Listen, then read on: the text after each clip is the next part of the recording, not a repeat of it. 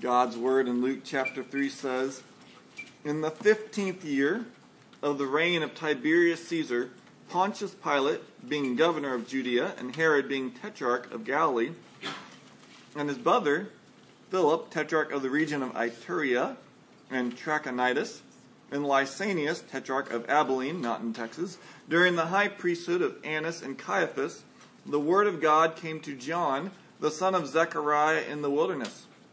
And he went into all the region around the Jordan, proclaiming a baptism of repentance for the forgiveness of sins. As it is written in the book of the words of Isaiah the prophet, the voice of one crying in the wilderness, prepare the way of the Lord, and make his paths straight. Every valley shall be filled, and every mountain and hill shall be made low. And the crooked shall become straight, and the rough places shall become level ways, and all shall see the salvation of God. He said therefore to the crowds that came out to be baptized by him, you brood of vipers, who warned you to flee from the wrath to come? Bear fruits in keeping with repentance. And do not begin to say to yourselves, we have Abraham as our father. For I tell you, God is able from these stones to raise up children for Abraham. Even now the axe is laid to the root of the trees. Every tree, therefore, that does not bear good fruit is cut down and thrown into the fire." And the crowds asked him, "What then shall we do?" And he answered them, "Whoever has 2 tunics is to share with him who has none, and whoever has food is to do likewise." Tax collectors also came to be baptized and said to him, "Teacher, what shall we do?" And he said to them, "Collect no more than you are authorized to do." Soldiers also asked him, "And we, what shall we do?" And he said to them, "Do not extort money from anyone by threats or by false accusation, and be content with your wages." Let's pray. Lord, we go about a task, not just Sunday morning, but tasks throughout our week that only can be accomplished through you. Lord, would you work? Salvation is from you. Would your Spirit blow afresh as we just sang? And would our love for ourselves diminish? Would it be put to death? And would our love for you grow more and more? It's in your Son's name we pray. Amen. Well, this last week, millions of people on the east coast of our country had to prepare for Hurricane Florence. As the path of the storm became near and its intensity grew, they were given tips, what they needed to do to be ready for the storm. They were told things like take the light objects around your yard and put them inside so they won't be thrown around and break things in the storm. Have a storm plan. Have an evacuation route. Have communications already set up with your family. Keep your car in working condition and your gas tank full. And keep your cell phone fully charged. And everyone had to be ready to prepare for this coming storm. Well, this morning, the story here in Luke transitions back from Jesus to John the Baptist. We actually haven't heard from him since chapter 1, verse 80. And if you flip there, you'll notice that it says, and the child, this is talking about John, grew and became strong in spirit, and he was in the wilderness in the 2 days of his public appearance to Israel. And so we haven't heard anything, but now we see that what was prophesied about him through his father Zechariah comes true. Because Zechariah prophesied in chapter 1, 76 to 77, it says, "And you, child, will be called prophet of the Most High, for you will go before the Lord to prepare his ways, to give knowledge of salvation to his people and the forgiveness of their sins." Well, how was John going to prepare them? Well, we'll see 3 things. First, he gives them the announcement that he's come. And then he warns them that there's these wrong ways that they could prepare that some of them are doing. And then third, he shows them the proper way to prepare. And so here the story's transitioning, and Luke marks it by noting all these various leaders. And it's been a long stretch of time since what happened before. Before we were with Jesus in the temple, and now it's 18 years. That's a long time. You think about where you were 18 years ago. Some of you weren't even here. And the stories of this 12-year-old in Nazareth amazing the teachers have kind of all wandered out of people's minds. Well, did that really happen? And yet here comes this one no longer in the temple, but in the wilderness, proclaiming the way of the Lord. And John is preaching a very simple message. It's, you need to be baptized for repentance, for the forgiveness of sins. And that can be a little bit of a hard message for us to understand. And so he explains it by quoting from various prophecies in Isaiah, some that Keith read for us earlier. And Isaiah 40 is a very pivotal chapter in Isaiah, and that's where he quotes from. If you're familiar with Isaiah, the first 39 chapters are prophecy after prophecy of judgment. But then the nation of Israel is taken into exile. And in chapter 40, verse 1 of Isaiah, there's this dramatic shift. Because then it says, comfort, oh comfort my people, says your God. No longer are there any more prophecies of judgment. It's of God's blessings coming upon them. Because now that Israel has been punished for their sins, God is going to bless them. And so here a similar thing is done. They've been punished. They've been conquered by Rome. But now John comes in and he quotes from the words of Isaiah 40, the words of promise, the words of comfort. And he tells them, be prepared. Really what's going on is he's a herald. You probably have seen a trumpeter, a person shouting, the king is coming, the king is coming. Well, everyone doesn't just go, oh, okay, the king's coming, thanks for letting us know. No, they get ready. Oh, the king is coming. We need to get ourselves ready. And so what do? Well, he weaves these prophecies. The valleys are going to be filled up. The mountains and hills will be humbled or brought low. The crooked will be made straight. And all flesh will see the salvation of God. Remember, this is an explanation of John's message. So what he's saying is not that the physical roads need to be fixed. He's saying your moral lives, they need to be made straight. Your pride needs to be brought down. That's what needs to happen. And John's very clear that this is happening because the salvation of God is coming. He says in verse 6, the salvation of God. And then he makes clear, if you look down in verses 15 and 16, that this really isn't about him. He's preparing it. Because it says in verse 15 that all were questioning in their hearts concerning John, whether he might be the Christ. But then John answered them and said, I baptize you with water, but he who is mightier than I is coming, the strap of whose sandal I am not worthy to untie. He will baptize you with the Holy Spirit and fire. So John's message is that the Savior has come. Now we're not given all of John in this gospel. If you turn to John chapter 1, John says even further, behold, the Lamb of God has come to take away the sins of the world. And so John the Baptist is declaring this good news. And because of this good news, they should be baptized and repent. And throughout the Bible, we see this, that the good news is declared. And then because of the good news, they're told to act differently. One of my favorite passages in all the Bible is Isaiah 55. And in it, it says, come, everyone who thirsts, come to the water. And he who has no money, come buy and eat. Come buy wine and milk without money and without price. That's an interesting passage. Hey, go to Walmart and buy everything without money. Well, how can I do that? That's impossible. And that's the point. Only God can do this. And God's going to provide what you need. And there's nothing you have to do. And so there's this wonderful promise of salvation in Isaiah 55. But then it says, in verses 6 through 7 of Isaiah 55, seek the Lord while he may be found. Call upon him while he is near. Let the wicked forsake his way and the unrighteous man his thoughts.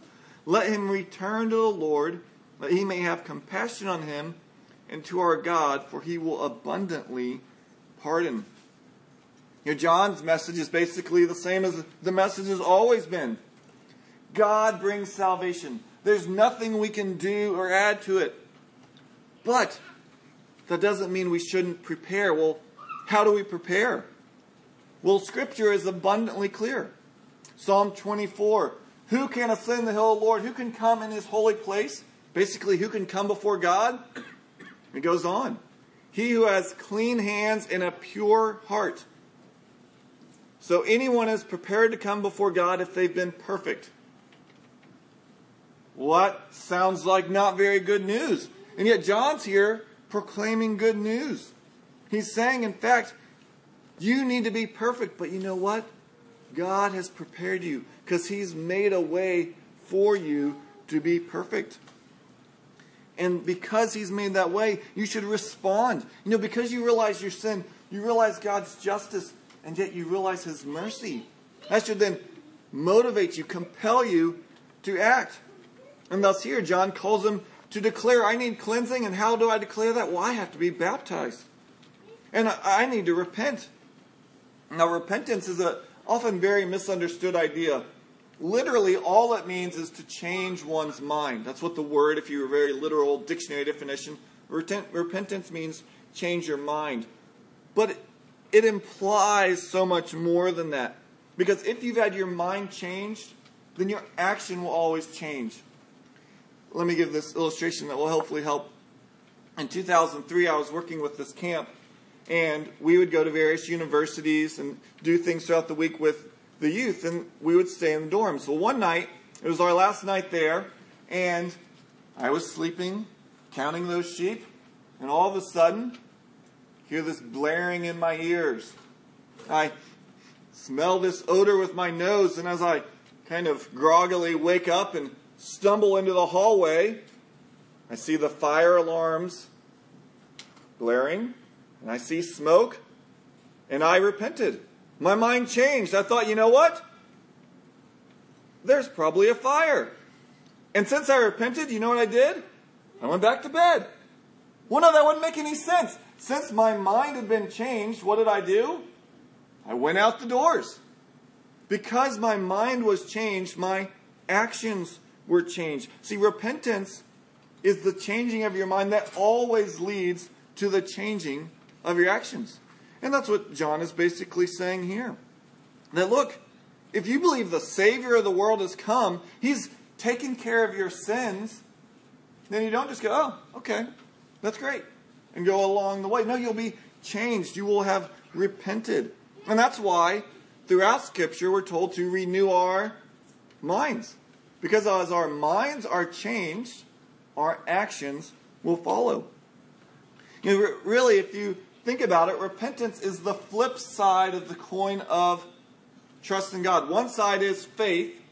One side of the coin is faith, and the other side is repentance. They go hand in hand. You can't have one without the other. If you trust in God, well, that means that before you didn't. So you've changed your mind, and now you're trusting. Or if you've repented, you've stopped from trusting one thing to trusting something else. And this is not just John's message. It's not just the Old Testament message. This is the message throughout the Bible. Turn over two chapters. I was a math teacher. To Luke chapter 5. And look at Luke chapter 5, verse 32. Here Jesus is talking. And He says, I've not come to call the righteous, but sinners to repentance. Jesus' message was a message of repentance. Or flip to the end of the book of Luke. Luke chapter 24, Jesus has rose from the dead. He's talking to the disciples on the road to Emmaus, as we call it. And He's telling them all that's happened. And then look at Luke 24, 45 through 47. Then He, being Jesus, opened their minds to understand the Scriptures, and said to them, Thus it is written, that the Christ should suffer, and on the third day rise from the dead, and that repentance and forgiveness of sins should be proclaimed in His name to all nations, beginning from Jerusalem. So Jesus' message from the very beginning, even when He's leaving, is saying it's about repentance. It's about turning from sins. Or turn over to Acts chapter 2. The disciples really and clearly understood this, because the first message we have of the disciples, the apostles, is in Acts chapter 2. And in Acts chapter 2, verse 38, says, And Peter said to them, Repent and be baptized every one of you in the name of Jesus Christ for the forgiveness of your sins, and you will receive the gift of the Holy Spirit. And so the message from the Old Testament all the way through the New Testament is that the Savior has come. Or, if you're in the Old Testament, the Savior will come. And so what should you do? You should turn from sins and trust in that Savior. And thus Luke is really in the line of all these people. And so he's warning them, you need to prepare. You need to repent, in essence. But then he's going to say, look, there's some wrong ways you think you might be doing this. And that's the wrong ways to prepare. So look at verses 7 through 9 as we see the wrong ways to prepare. So these people are coming out, and John says to the crowd, "You brood of vipers, who warns you to flee from the wrath to come?" John here is really showing his lack of awareness of the wisdom of 21st century church growth techniques. Because he does something that has the experts cringing in their seats. He looks out at the crowd, he sees them coming, and he says, "Look, you're a bunch of snakes. You're just like your dad, who's the father of snakes. I'm talking about the devil, that's right. What are you doing here?" John is breaking every principle of church growth. Number one, it's just like real estate. Location, location, location. If you want to have spiritual growth, you've got to be in the right spot. Okay, this is not the Jordan Resort. This is the wilderness. This is not like, hey, as we're going to travel to that wonderful spot, we'll just drop by. This is an atmosphere that no one wants to be in. And yet, this is where John is preaching. And the second mantra of church growth is you must have the right charismatic and charming pastor. Y'all already know our church is failing on both of these. But nonetheless, as John is there, what is he? We know from the other Gospels, he's a weird dude. He wears camel's hair. He has this pre-organic diet before that was hip and cool. He's weird. What's he doing? And yet, not only that, he's saying weird things. The third mantra is, look, you got to connect with people where they are. The gurus, they don't tell us to stop believing the hard topics. Yes, you need to believe those, but you need to talk about those in discipleship. When the people come, you need to meet them first, where they feel their needs are, where they are feeling the itch. That's where you as a church need to scratch. Except John is basically saying, nope, I'm just going to call them snakes. And he's doing everything wrong, but the crowds are coming. There's spiritual growth. How does this make any sense? Well, because spiritual growth only comes from the Spirit of God. If we can say, if we do X, Y, and Z, and we will grow, if we can manufacture growth, that's not spiritual growth. Yes, we can look and we can see the way the Spirit of God has often worked throughout time, and we can say, yes, it would be wise to have air conditioning, it would be wise to have a good building, it would be wise if we could have a better location, and all these things. But if we ever said, this is why there was growth, and it does not look to the Spirit of God, then that's not true spiritual growth. And so we should pray. We should fast. We should call out to God for the desperate need for growth in our own life. We can't manufacture it in ourselves. For our church, for the city, and beyond. And we must, like John, continue to say the loving, though at times very hard truths. Yes, of course, we need to say them in the right manner, the right time. But we have to say, I'm sorry this isn't what you want to hear, but this is what you need to hear, and I love you, and so I'm going to say it. And the truth is, the problem is, it's not that we just have a few minor issues in our life. When John is talking about the snakes, he's not just talking about them, he's talking about me. And he's talking about you. We are the snakes. In Jewish culture, a snake was a horrible thing, because who is the snake? Well, that's the deceiver. That's Satan. He's basically saying, y'all are from Satan. Well, Jesus said the same thing. Jesus said, y'all are from your father, the devil. It's interesting. We can sing songs like Amazing Grace, how sweet the sound that saved a wretch like me, and people are, oh, that's wonderful. But then if you go and you put your finger on a point in their life where they might be a wretch, ooh, no. I just meant like that sinner thing very generically. Like not like any actual sins in my life. I'm just like a sinner and kind of like that broad, generic, I did some things in the past. But when we confess that we're sinners, when we sing songs as we just did about how we love what people say about us more than we love God, how we sing about, you know what, I love the things of this world more than God, well then it's only natural that we at times should come to one another and say, hey, you're doing that. And we'd go, yeah, you're right. Thank you. That's me. But the problem is, we don't like to hear that. We don't like to hear that we do sinful, snaky things.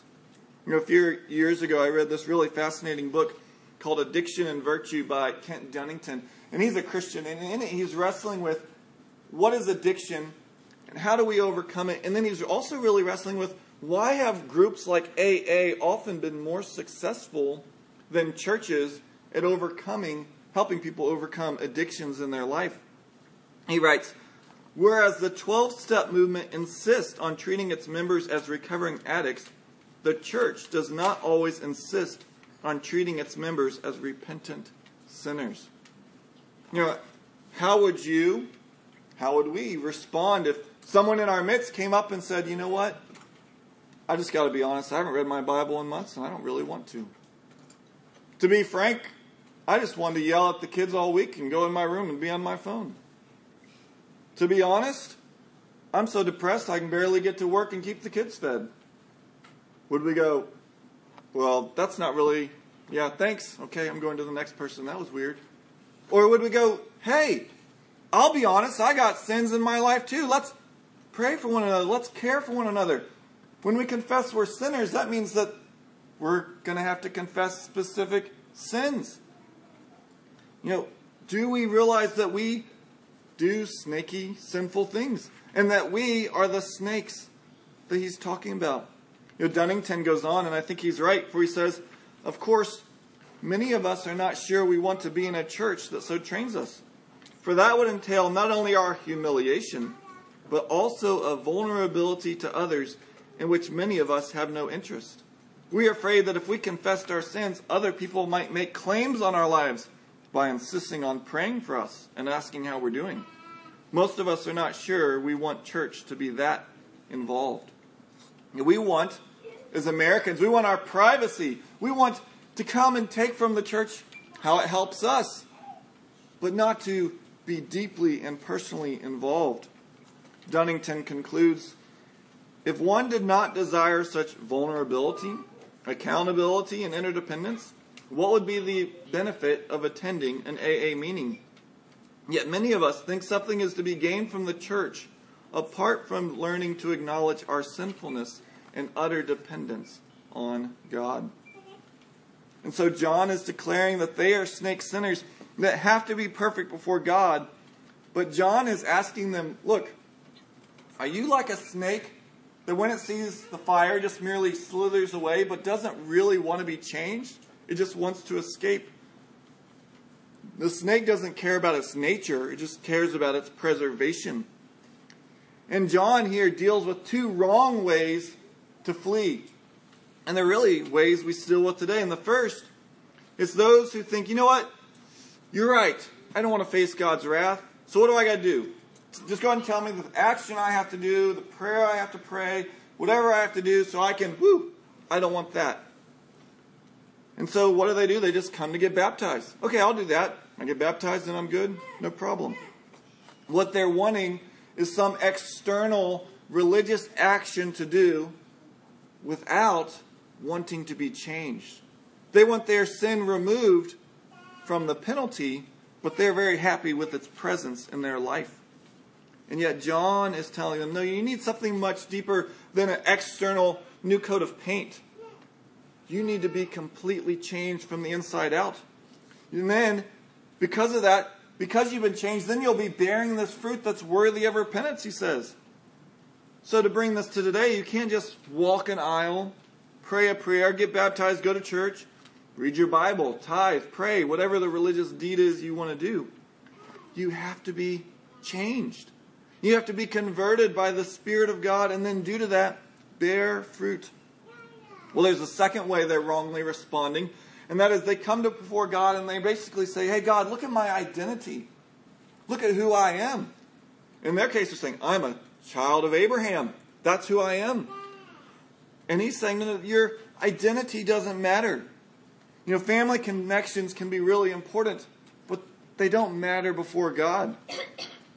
One of my professors in Dallas was called to be a pastor in South Carolina, and I'll let my South Carolina friends let you know if this is true or not. But when he went, he had a businessman in Texas tell him, well, you know they do business different in South Carolina than they do in Texas. And my friend who's the pastor there said, no, I know. What's the difference? And they said, well, in Texas, the deal is finalized when you hear, well, how much money is involved. That will seal the deal.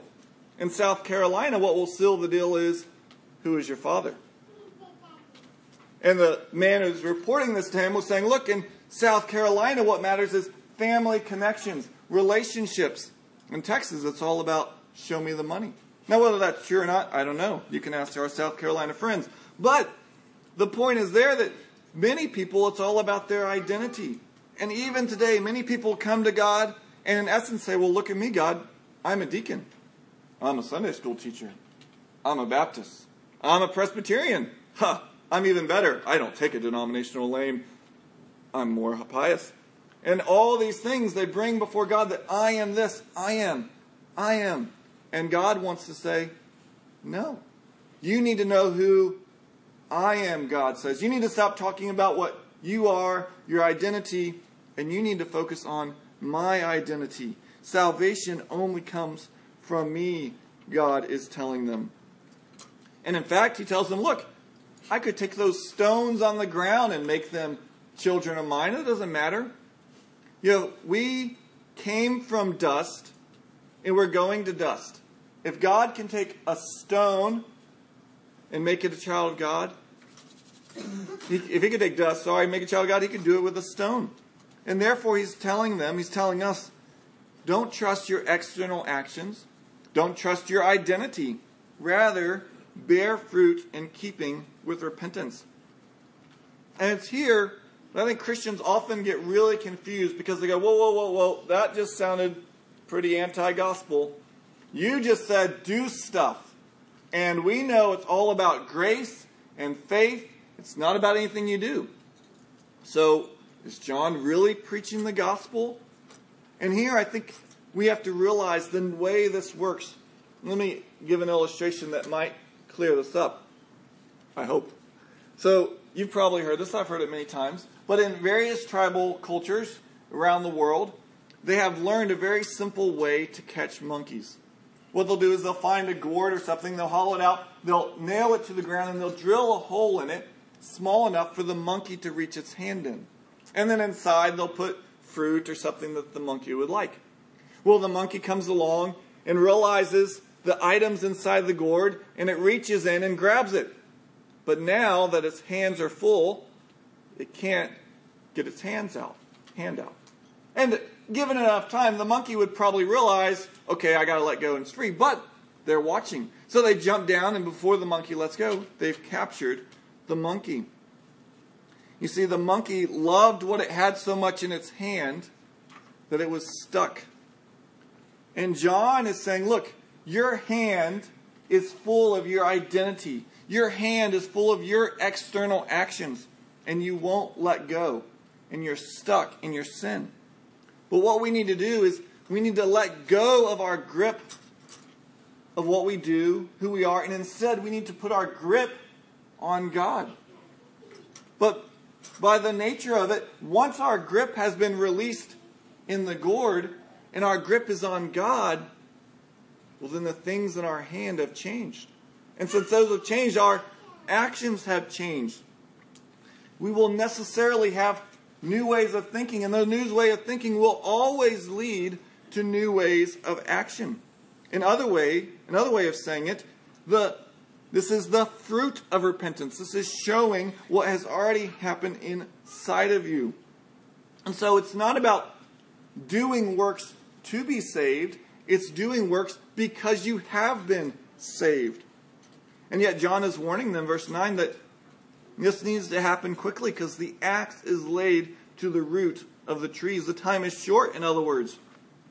Now notice, he says they need to bear good fruit. He didn't just say, you need to make sure you don't bear bad fruit. I think a lot of people have this mindset. Okay, what I need to do is I need to stop doing all these bad things. Well, that's true. But God's call on our life is more than don't sin. God's call is to actively, aggressively, joyfully go out and do good to others. To good to our family, to our coworkers, our neighbors, to do good fruit, to do good works. And he warns them that if they won't be changed in this way, then that they and we are a dead tree that will be chopped down and thrown in the fire. And here the metaphor is not that thick. He's talking about the fire of hell that Jesus warns about over and over. That is eternal and real and described in stark terms. We never know the day we'll stand before God. I remember when I was a freshman at A&M, took biology first semester and went to class, and then we have a biology lab. Went to biology lab, met everyone in my little desk, cube, whatever that thing is, lab, desk. I'm not a scientist. And got to talk to them. What are y'all doing this weekend? This girl, I'm going with Aggies over Texas. I'm going skydiving. Ooh, that sounds like fun. Well, next week, before class, I saw on the school paper, plane crashes, skydivers die. Ooh, that's weird. Show up to lab and she's not there. And I asked the TA, was she one of the ones who died? And she said, yeah. Freshman in college, had her whole life in front of her, going out to do something fun. I got all of my life. And I don't know where she stood before the Lord. She may have been a Christian, she may have not. But there can be this thought, I can take care of that later. It's no big deal. And yet, none of us knows the day or hour when we'll have to stand. And John is saying, be prepared, because one day the tree will be chopped, and we are the tree, and we must be perfect to be before God. God's standard is not better than your spouse, better than your neighbor, better than anyone else. It's 100% perfection. Now, many of us here, because we're in the military, have had to go through boot camp or something like that. And almost everyone will say, if the drill sergeant wants to, they can always find something wrong. You can't do everything exactly 100% perfect. They can always find something that's wrong. Maybe the boots aren't completely sufficiently polished. The uniform is not precisely enough situated. The bed wasn't perfectly made. Well, God's standard is harder and more precise than any drill sergeant. And yet, John comes declaring good news, saying, look, you're never going to get there. But God has brought his salvation. Verse 6, all flesh shall see the salvation of God. See, the Son of God has come to completely prepare them, because they couldn't prepare themselves, to completely forgive them, so that they might come before God. However, to understand all this and willingly continue in sin is to show that there really has been no true repentance. True repentance is not fine with merely having forgiveness of sins, but not deliverance from them. True repentance is not merely regret over your actions. Repentance is turning from sin to God. Sadly, a lack of the understanding of this truth and a misunderstanding of what it means to be converted have really damaged the church here in the U.S. What I mean is, what has happened is very well-meaning Christians who want to see people come to faith in Christ have said, we need to share the bare minimum. We need to get as many people as we can to trust Christ, which is a noble and wonderful goal. Except what they've done is they've shrunk the message down to, you just need to accept Jesus, or you just need to believe in Jesus. But they never explain who Jesus is, or what he did, or the weight and burden of their sin, and the justice of God, and the danger of hell. There's no call to repentance. There's no warning that a lack of repentance won't lead to salvation. And yet, under this cheapened understanding of grace, this has led to vast, I put in quotes, converts. Now, this isn't new. This has really been going on since the mid-1800s. But we can see it throughout church history and even in our own time. Well, back in 1954, there was one denomination, I'm not going to name it, but here in the U.S., it made a push. They wanted to add 1 more million people to their number, which again is a wonderful goal. We should want 1 million people to be saved this year. But their motto was 1 million more in 54. And they reached their goal. They got 1 million more on their rolls. However, one of the leaders in that denomination famously said, if we get 1 million more like we did in 54, we're sunk. The end result of this cheapened understanding of what it means to come to God is shallow and sadly often unreal professions of faith. People think, I went forward, I prayed this prayer, I did this religious deed, and that man up front told me if I did this, I'd be saved. I'm good. And so they feel prepared. And yet John warns us, even now the axe is laid to the root of the tree. Every tree, therefore, that does not bear good fruit is cut down and thrown into the fire. In various times of my life, I've counseled parents whose children are now adults, and their children want to have nothing to do with the church. They will angrily say, I'm never going back to church. But their parents will still say to me, oh, but I remember when they were 12 and they walked forward and they were tears were in their eyes and they were so sorrowful. I know they're saved. And I want to say, but there's no fruit in their life today. What makes you confident? The degree of your sorrow and guilt, even in the past, is no indicator of your repentance. Non-Christians have felt very sorry for their sin. They felt very guilty. The question is not how much regret or sorrow do you have.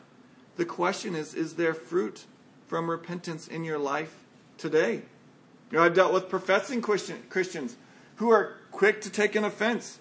They're quick to end relationships. They're quick to anger. And when you talk to them, they have like a mental list of how they've always been sinned against. Never mind that Jesus says one of the evidences of being forgiven is being willing to forgive others. Well, I believed. I accepted Jesus. Well, there must be deeds of repentance. I distinctly remember, I can visualize the girl in the conversation right now when I was a public school teacher talking to this girl. And she said, well, I believe in Jesus, but I'm not going to do everything that the Bible says to do. And the church in the U.S. is full of people who are like that.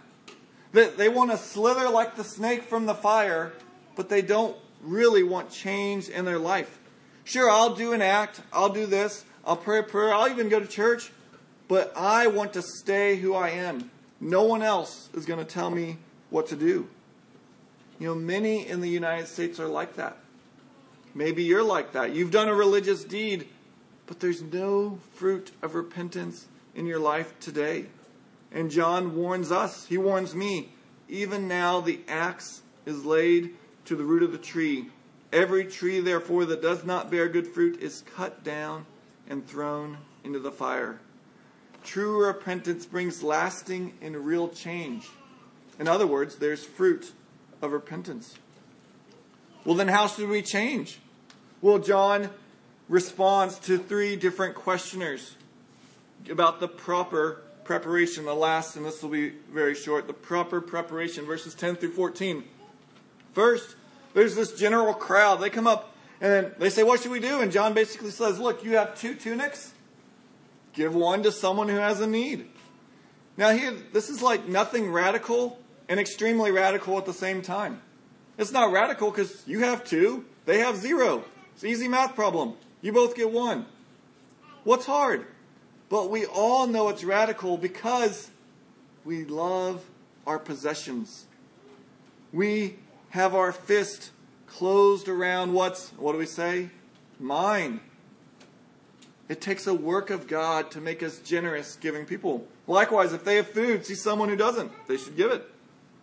And the point is, anywhere where you have an excess, be willing to those who have none. It's not just food and clothing. It could be time. It could be money. It could be emotions. And so we have to ask, is our home open to others? Is my life really open to others? Do I have a lifestyle of generosity towards others? You see, it's only as we cling more and more to Christ and His salvation that our vice grip lock on our possessions our money and our time will loosen. In fact, we then say it's not my possessions, my money, my time. We say it's His possessions. It's His money. It's His time. However He wants me to use them. I am just His steward. That's why we have to realize repentance is not a past tense verb. We should be repenting today. Every single day, because we need to repent. Because even I find my grip on my stuff, on my time, on my money closing. And me wanting to say, mine. And God graciously comes in by His Spirit and pulls the fingers back and says, don't hang on to that. Hang on to me. Realize that stuff was given to you to use for me.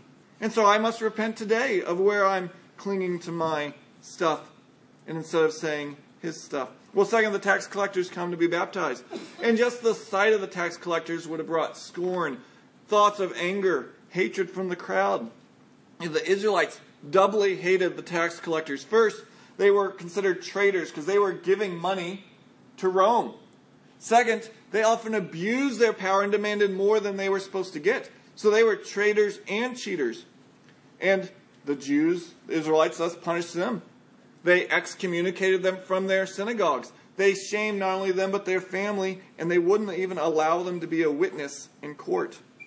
And the crowd knows. They know what John's going to say. How do they repent? Well, you stop being a tax collector. Well, not at all. He says it's not about the position you have. It's how you're practicing that position. It's not that you need to be stopped being a tax collector. You need to be fair and just in that role. Well, third, soldiers come up. They ask what they should do. And again, many people today would go, well, we know. Jesus would say you shouldn't be a soldier. Well, He doesn't say that. He basically says, don't use your authority and power to bribe people. Be content with your position. Don't falsely accuse people just because you could get away with it. And be content with what you're paid. Now, isn't it interesting that for every single group, where their repentance begins is with their money and their possessions? Honoring God is often in the mundane, day in and day out things of life. It's the money that goes through our account. It's the possessions that go in and out of our hands. Notice John didn't say, well, if you want to really repent, you got to move out here with me in the wilderness. You got to take this extreme lifestyle. You got to give up your job. You got to do something else. No. They live faithfully where they're at. And the same is true for us. Our repentance almost always hits where we're already living. So maybe that's where you're living as a mother, where you're living as a child or an employee. That there, God is going to open the grip of our hands and say, stop clinging on to that and cling on to me. And so all of this is really calling us, are you prepared to come before God? And John's message, the message of the whole Bible is clear. To be prepared, you have to be perfect. But there's good news, because the Son of God was perfect in your place. He lived and died that whoever would repent of their sins and turn to Him in faith would be forgiven and know salvation. And God in His grace gives us that faith and repentance that is then seen in tangible deeds. In the 1920s in Belfast, Ireland, there was a famous shipbuilder named Harland and Wolff. You may not be familiar with them, but you're probably familiar with one of the most famous ships they ever built, the Titanic. And this shipyard was huge, had over 35,000 men working in it. And in the 1920s, a man named W.P. Nicholson came and started preaching. And people started being saved and converted to God. And something fascinating started happening at the Harland and Wolff shipyard. Tools and iron that had been missing for months started showing up. In fact, so many tools and so much iron was showing up that they erected a whole shed called the Nicholson Shed for the preacher. But soon, that shed was so full that the owners of the company wrote a letter to all the employees and said, look, everyone's forgiven. General amnesty. We cannot take back everything you're bringing. There's too much. You see, there were clear deeds of repentance. Where they were in their life, God was pressing in and saying, yeah, that little tool that no one really cared about, It needs to go back. That piece of iron that you were going to resell the next day through the manufacturers, you need to take that back. So much. Because when repentance happens not just with one, but many, it's called a revival. That God has stirred up the hearts of men and women. That's what I need today. And so we should pray that God would so work today in each of us, in our church, in our city, in our nation, that there wouldn't just be, a lot of people did some religious stuff, but there would be changed lives that lead to God's glory and that lead to our good. Let's pray. Oh Lord, each of us has places where we need to repent. Lord, would we be humbled by you? Would even the word this morning bring new repentance in our life? Lord, would we not cling on to what is killing us, but would we cling on to what brings us life? Lord, we thank you for your mercy, that you accept us through your Son, that you offer a way back. Lord, may we trust in him more and more each day. It's in his name we pray. Amen.